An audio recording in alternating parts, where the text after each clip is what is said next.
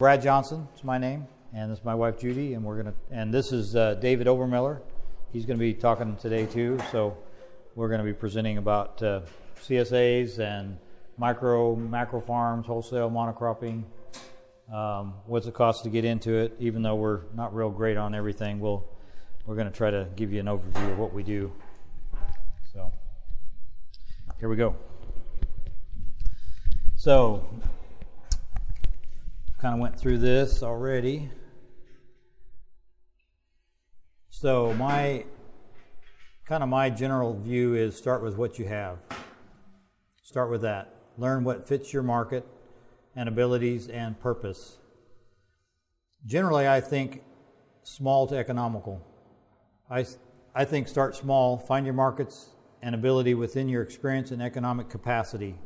Obviously, if you're growing grain and rather large crops, that may be different. Just the sheer scale of economics for some crops requires a lot of land and equipment. We farm wheat on occasion, but it's not a main part of our crop. It's just a fill-in. We use it for rotation because we don't have the land, the expansive land that it takes to really be economical for wheat. But we do interim crops between, say we taken out a tree crop and we're putting in something else. We'll put in a crop of wheat or safflower or hay of some type of rotation. And in this case, I put this. Well, I'll talk about this slide here in a little bit, but let me get my thing figured out here. So in the mid-'70s, I started with a small patch of tomatoes, and I sold those at local stores, fruit stands, roadside out of a pickup, at our own house carport on a dead-end street in the country, off the main road, and painted road signs and arrows to direct traffic out to our house where we were growing stuff. We sold anywhere we could. No refrigeration. We were packing tomatoes on a ping pong table. So these are some hand tools. These are some of my favorite hand tools. You can get a lot done with some simple tools, and I enjoy time spending with these as far as low tech and stuff you can do a lot with. This particular tool on the left and on the top right is made by a guy that used to work for me. He lives about 30 miles away, and now he's gone into manufacturing these up in Chico, California. And it's a really nice tool. You can adapt different pieces to it, and for cultivating or for weeding. And then on the right, lower hand side, those are just some simple garden tools I use a lot of. A shovel is probably one of my favorite tools. You can do a lot with a shovel. Then I got the rake that I use for smoothing off beds, and that little that thing on the right there I built out of a couple potato forks, spades that had broken their handles. So I just welded them onto a bar and then put my uprights on there for loosening them up my beds. And I really like the planter. There's all kinds of planters, but that for planting a lot of seed quick, this is more technique maybe, but for small farming, I like these tools, and that you can put in, lots of different kind of seeders that'll plant simply and very fast. So I use that a lot for my corn, for my beans, okra, stuff that I'm planting out in the field, can plant fairly quickly. So it's true, you can do more with less. We grew nursery and row crops, hay and grain between trees while our orchard trees were young. In fact, we designed some of our tree spacing with our harvesting and cultivating for row crops in mind. So, in other words, we spaced our tree orchard out between trees, knowing we're going to come back and we were going to be putting vegetables between our trees while they were young. So here you can see a roadway right here. So we'll run through here with a conveyor belt so we can pick our eggplant. So this is eggplant, make the beds between the trees, harvesting on one side. So we just have rows of eggplant between our trees until they get big. This is when they were little, so this is the next year. And when they're little, then we put in a hay crop in here. So we planted hay between there, and then we're just trying to maximize our ground while they get bigger. And I started with kiwi nursery because I could produce a lot of income on a small area and do a lot of the work myself. I took seed from kiwi fruit. It was a certain type of kiwi fruit. Separated the seed, and when kiwi was up and coming, we grew from seed. You could transplants, and then we grafted them. You could grow 6,000 plants to an acre, and I could sell plants at that time for about $7 a piece. So on an acre, I could, as a one, just for myself, do most of the work and make a pretty good bunch of money on a small piece of ground. So you can produce a lot on a small piece of land. To be more efficient, we share labor between different entities in our operation. We share equipment and labor within our family farm relationships, or sometimes other farms we share labor from other farms that are doing pruning and maybe they're finished. We have several entities within our farming operation. My brother has some. We have some together. We have our own. And so we share within that group. We may not have enough labor for everybody as a single unit, but as a whole unit, we can keep people working full time. So we share people between those operations. So it's the same thing with our, say for labor for our peaches. We kind of calculate our vegetable harvest. I'm sharing more technique, but when we're planning our vegetable operation, we try to get out of our vegetable harvest when our peaches and prunes start. So we're done with vegetables, we're moving into prunes, and then peaches. So the labor we're using in vegetables can move into the next crops that we're starting next coming up. So we work, our idea is to get in our vegetables in, and we're out, say we start picking in May, we're out in the first part of August, and we start our prunes, and then we move into our peaches the last part of into September, and then we used to go into pistachios then after that in through October, and then we're done with our harvest. What's that? And now we have walnuts, so we're doing those instead. So we have a relatively diverse plan for production of crops. It adds to the workload, but it helps spread the risk. But we had to curb our enthusiasm to grow stuff in order to make money. So my point is sometimes you want to grow too many things and you won't make any money at it. So one of the things I think is if you don't know about something, grow it in your garden if you want to try it. If you can't sell it or eat it, then what? It could be costing you money. Or in that case, some of what we do is we trade services for produce. Our hairdresser, our doctor, we trade produce for their services. Or our neighbors for goodwill. The vegetable business, so as a smaller unit in vegetable business, it seems to gather more interest and romance. So here you can see, it's more interest generated for retail. Many people come to visit, family, friends, businesses. So it's something to consider if you want to work with people. We have schools that come out to our place that we give tours to. And this is a couple, they come every year, this group. And then this bottom picture is a group of people that come that actually we sell produce to. They come every year. They want to see our farm. They're some of our buyers. And, so that's just, if you want to get involved with more people, the vegetable business seems to be a little more as a small farm type of unit versus, say, monocropping or just one crop that we do in some cases, some of our other stuff. So do you do it all? Do you grow your own transplants, or do you buy from the local store? I say don't kill yourself trying to do it all at once. Sure, I grow my transplants. It's something I've developed for my farm over time. But for a personal garden, it's not always the most efficient. It's quicker and many times less expensive to go buy a few dozen of something at the store if you haven't the place, skill, or planned ahead. I say do what's practical and effective unless you're tied to some specific market rules of growing, and work toward improving your skills and growing practices and abilities and soil over time.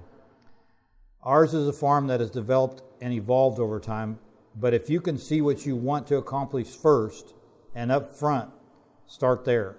then you can work with more efficiency and accomplish what you want quicker. So that's not the way we did it. But if you know what you want to do first, I'd say draw that picture first and head that way. So what size and what fit? Again, what do you have to work with? One size does not fit all. The principles may be the same, but each individual situation is unique. Whether you are large or small, create efficiencies. Large farming efficiencies. How about this for large farming efficiency?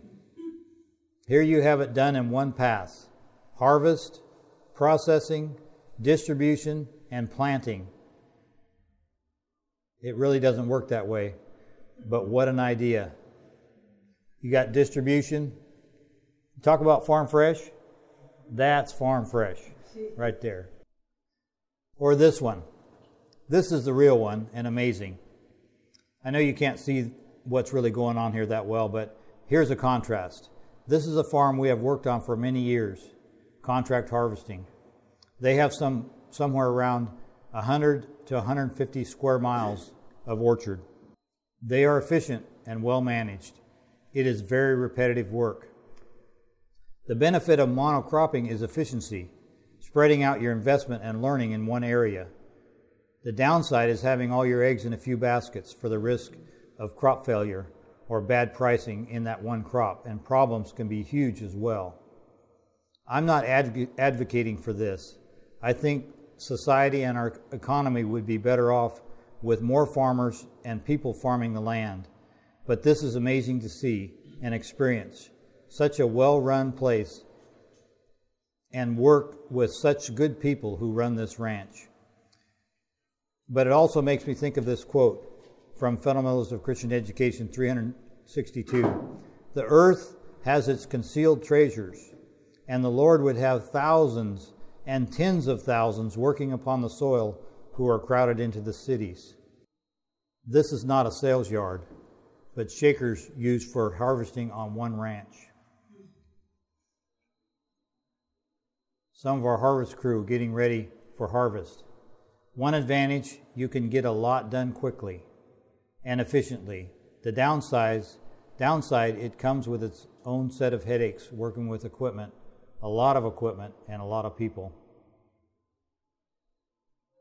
So this is some of our own efficiencies. They're in orchard work because we've invested in equipment for that.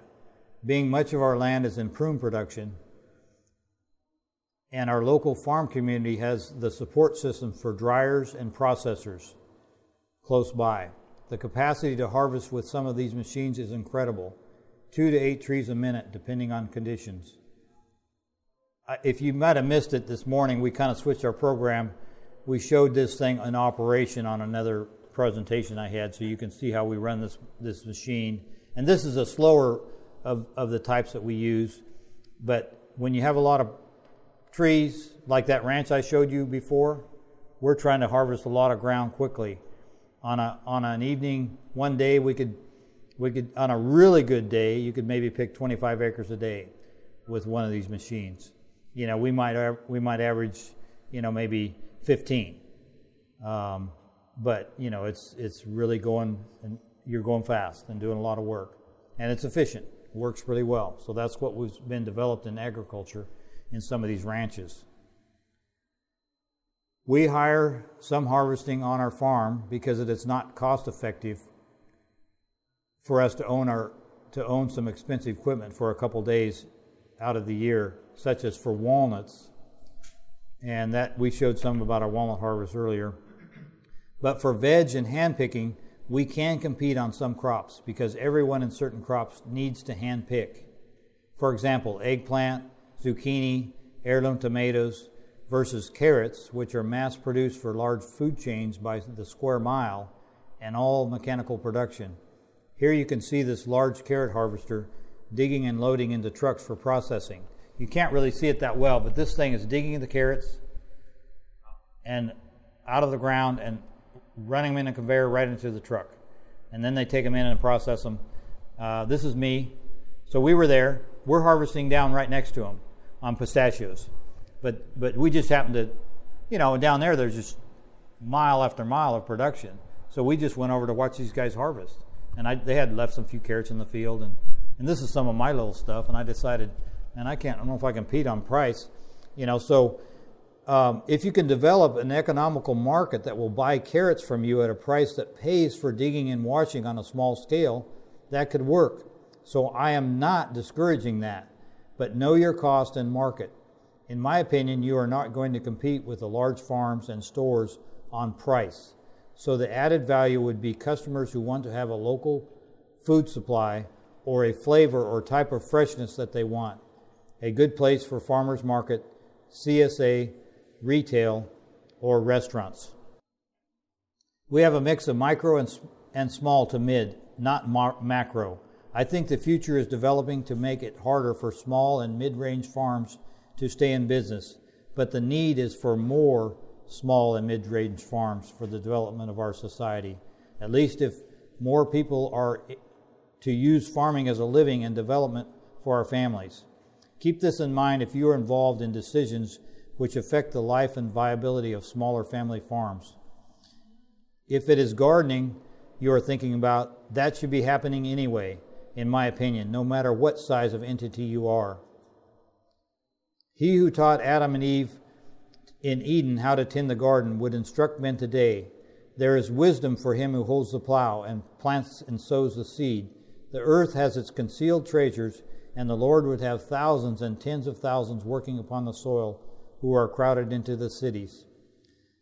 This may not be the forum to express some of my deeper frustrations regarding the squeeze of our size of any farm operation, but perhaps sometime when and if appropriate. I would rather mind my own business, but doing so is becoming increasingly difficult. So, now David Obermiller is going to share some things with you about his startup and what he's been doing in farming.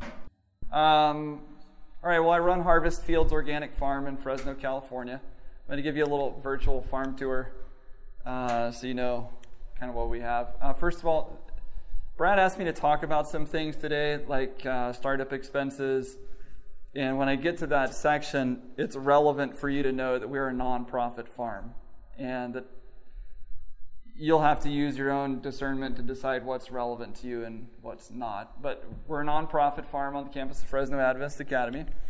We have 13 total acres, everything being certified organic. We're certified with CCOF, in case you're curious. We have 4 greenhouses. I'll show you a picture here. Actually, 2 of these are greenhouses. 2 of them are high tunnels. The 2 on the left are heated propane, and then the 2 on the right are unheated structures. This is on the north end of the old football field at the school, which they didn't use anymore. This is the old track. We've actually extended the field out, and the track is no longer there either. Obviously, the football field is not. Inside the greenhouse are growing tomatoes and cucumbers in the other one. I didn't take a picture of that. This is a buckwheat cover crop we had in the other greenhouse, just so it wasn't sitting barren during the summer months. We just wanted to keep the soil worked up a little bit so it didn't harden out. We don't have cooling in the greenhouses at the moment, so it's too hot to grow anything in the summer, but we didn't want the ground to be barren, like I said. We're planting in the areas, if I go back. Yeah, will you come and help us deal with it? Yeah, right. We grow in between all the sections in between the greenhouses. There's 3 in between and then 1 on each end. And that picture there is from the north end of the tunnels. This is a section of eggplant that we grew, and going off to the south. This is a summertime picture, obviously. This is the old football field. We have 4 acres of navel oranges. That's what we're doing right now, picking and selling oranges. We do it mostly direct to retail and then obviously through our CSA. And we do some work with local Adventist schools. We provide it to them as a fundraiser. We sell it to them at a wholesale price. And then they sell it to their constituents and they use it to raise a little bit of money. The schools we sell to will probably make a couple $1,000s a year just reselling our oranges. 8 acres of mixed crops, small fruits, vegetables, an acre of table grapes. I'll show you some of the pictures here. This is melons back in the summer, cantaloupe and honeydew, some lettuce. We're doing some sweet alyssum. We're doing, how do I describe it? So in our field here, we have 48 rows per block, and every 12th row is a beneficial insect row. Just dedicated that to habitat diversification. Using sunflowers, sweet alyssum, blended mixes, just trying to cultivate habitat for the beneficial insects. That's a row of lettuce beside it. I think that's corn growing over here. It's too fuzzy. We're planting onions over here on the left with some of the students from the school. I think that actually was a homeschool field trip that day. But these are students from the school in the middle here, looking at potatoes that we had planted. Picture some of the grapes. So where are we selling our stuff to? We're doing 2 things. We're trying to have a diverse customer base, not putting all my eggs in one basket. So we have a 60-member, well, we have more members than this. We were doing about 60 boxes a week in our CSA right now. And then we're doing direct to retail. The terminology is a little bit confusing, I think, in the industry, but you guys are truly doing wholesale stuff, where they're going through a broker distributor type system. We're doing direct to retail. That means we're selling it right to the back door of the restaurant. There's no middleman between us and them, and then they're selling it to the consumer retail. So restaurants and local grocers. We also sell to a local food hub that runs a CSA as well. So one of the things Brad asked me to talk about is the differences between CSAs and, for us, direct to retail. I think he can discuss the wholesale side better, so I decided not to say anything about that. But some differences for us in between the CSA and the direct to retail customers we have is obviously, number one, is price. The CSA customer, and this would be the same thing if you're doing a roadside stand or a farmer's market, you're going to have a higher sale price. You're going to get full price for the product. Maybe you can discount it a little bit below what people would pay for it in the store, but we tend to shop the local grocery stores pretty regularly, especially since we're delivering to some of them anyway. I like to nose around in the produce department and see what they're selling them for. By the way, I am one of the delivery drivers on the farm. I have another gentleman that does them, but I deliver to my customers personally. And I can't do that all the time because I have stuff to do, but I want to do that some because I want to be connected with the customer. I want to look in their produce department. I want to see what's on their shelf. I want to see what it looks like, what the quantity is, what the price is. I want to know exactly what they have going on in their store, and I want to hear their feedback directly too. And so one advantage to both of these, since we're not going through a broker or distributor, is that I have direct communication with the person that's buying it from me, whether that's the CSA member or the produce manager or the restaurant owner of the store. But the CSA, I'm going to get the highest price. The grocery store has got to make money on it, so they're going to pay you about half, roughly speaking, about half of what they're going to sell it for. So it's a pretty big drop in the price. The CSA members require high crop diversity because when people go to the grocery store, they buy a wide variety of things. You have to grow a wide variety of things to keep your CSA members happy. We do supplement what we grow with produce from other local farms so that we can have things like, I don't have stone fruit, so we buy organic stone fruit from another local farmer and other things like that we aren't interested in growing or don't have the right land to grow or just aren't able to grow at this point for one reason or another. So this really magnifies the amount of skill you need and magnifies the opportunities you have to mess something up. You have to spend a lot more time knowing what you're doing and making sure that you know what you do to keep the customer happy and keep your supply happy, consistent is what I meant. The nice thing about working with a grocery store is that they'll be happy buying a couple things from you if you have it consistently in quantity. I don't need to grow 70 different things to sell to the local grocery store. They'll be happy if I have 4 or 5 or 6 or maybe even less depending on what it is. I have customers that only buy from us when we have oranges. I sell up into Sacramento. It's a 3.5-hour drive for me to get there.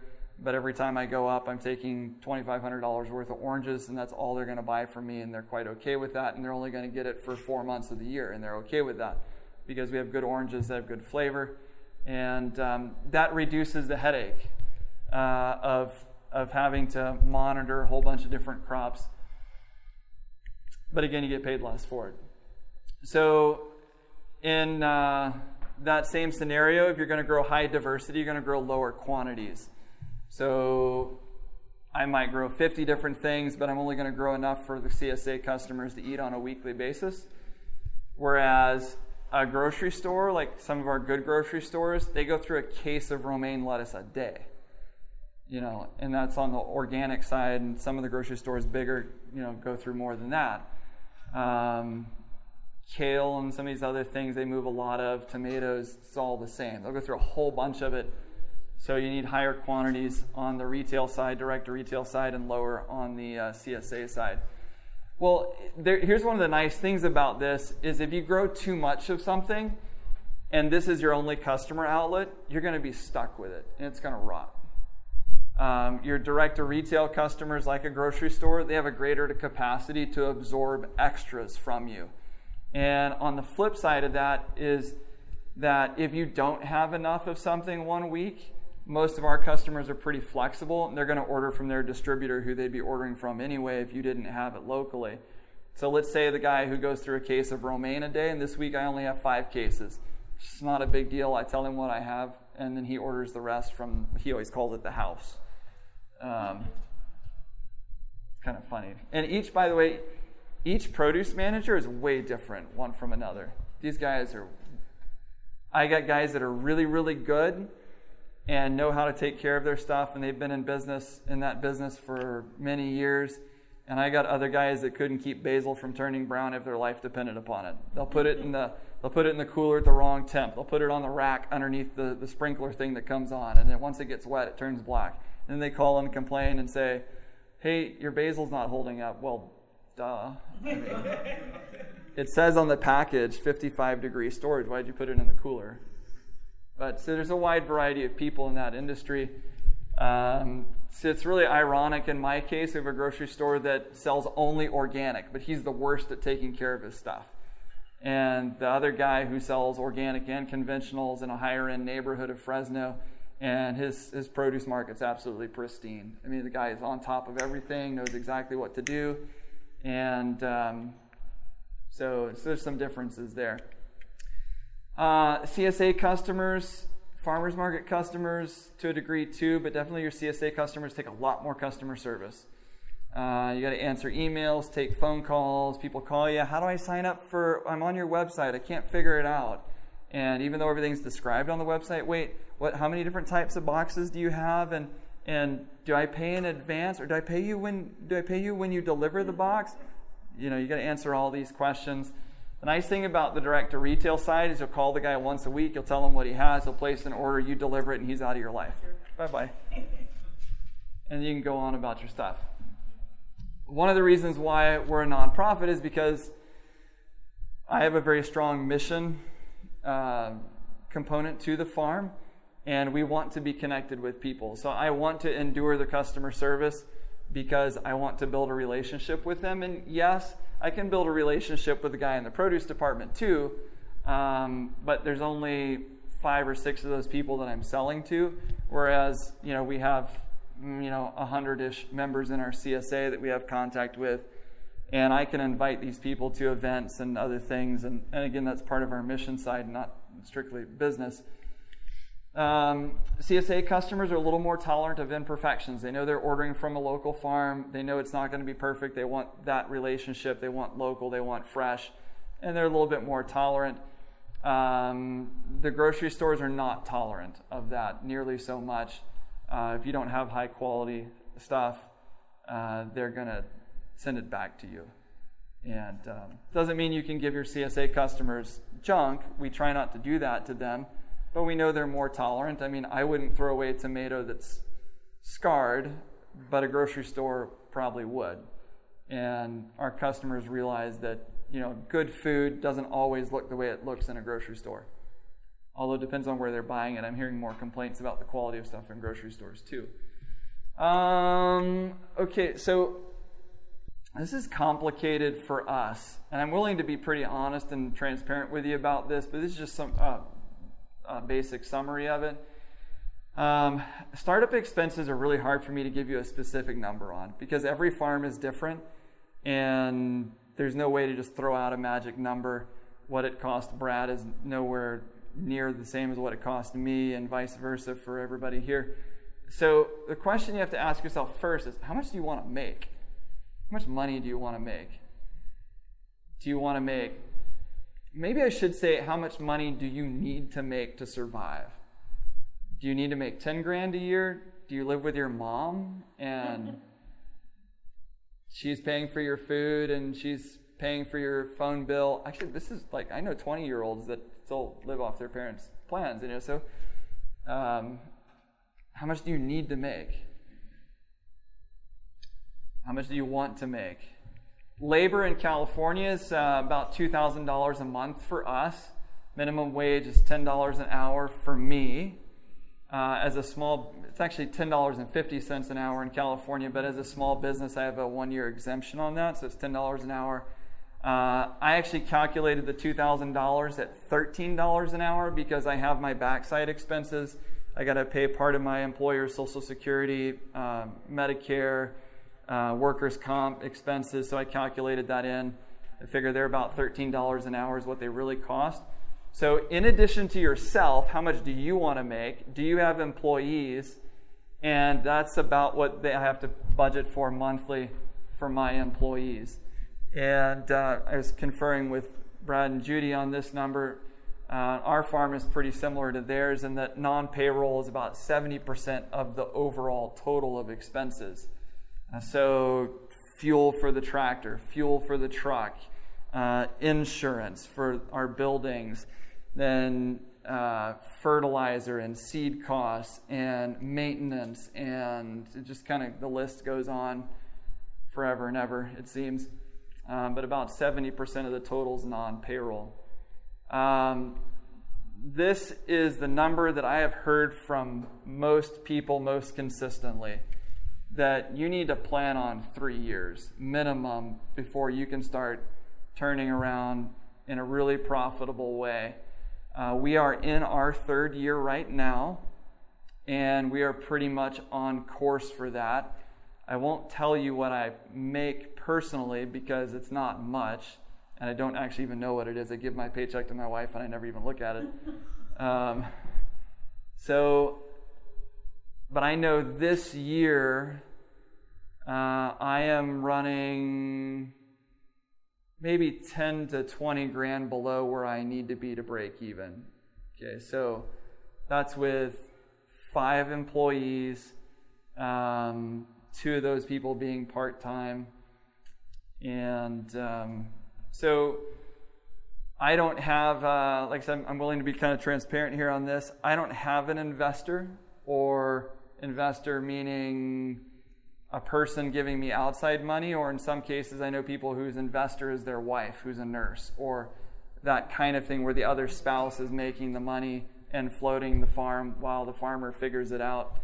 I don't know what it is about nurses, but I know many farmers that are married to nurses and they've covered the farmer. Tom Willie was that way. Were you a nurse too? No, okay.